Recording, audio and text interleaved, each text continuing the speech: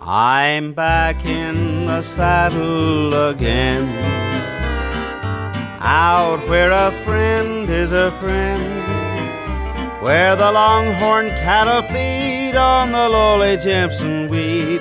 I'm back in the saddle again. Wilder, what does every Western need? Better acting? Perhaps. How about a musical saw? Ah, yes. Well, that would be high on my list. Well, actually, you should be standing in front of a case with a musical saw and harmonica that belonged to a singing cowboy from Kansas. Now, Roy Faulkner might not have been as popular as Gene Autry or Roy Rogers, but he did have a long career singing on the radio here in Kansas and in the rest of the country.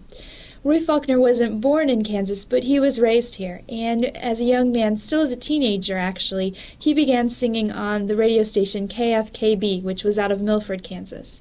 KFKB was one of the first stations in the state, and it was actually owned and operated by Dr. John R. Brinkley, who was rather infamous for his procedure that he claimed he could do.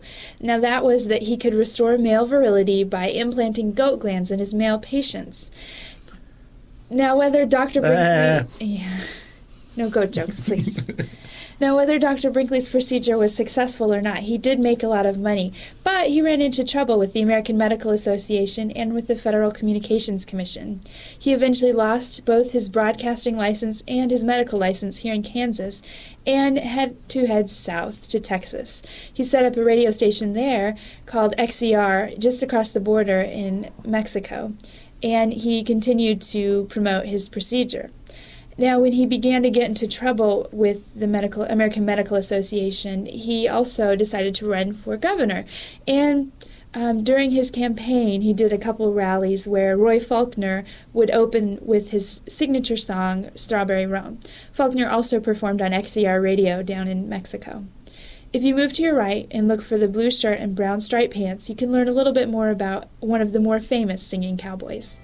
Whoopie-tie-I-O,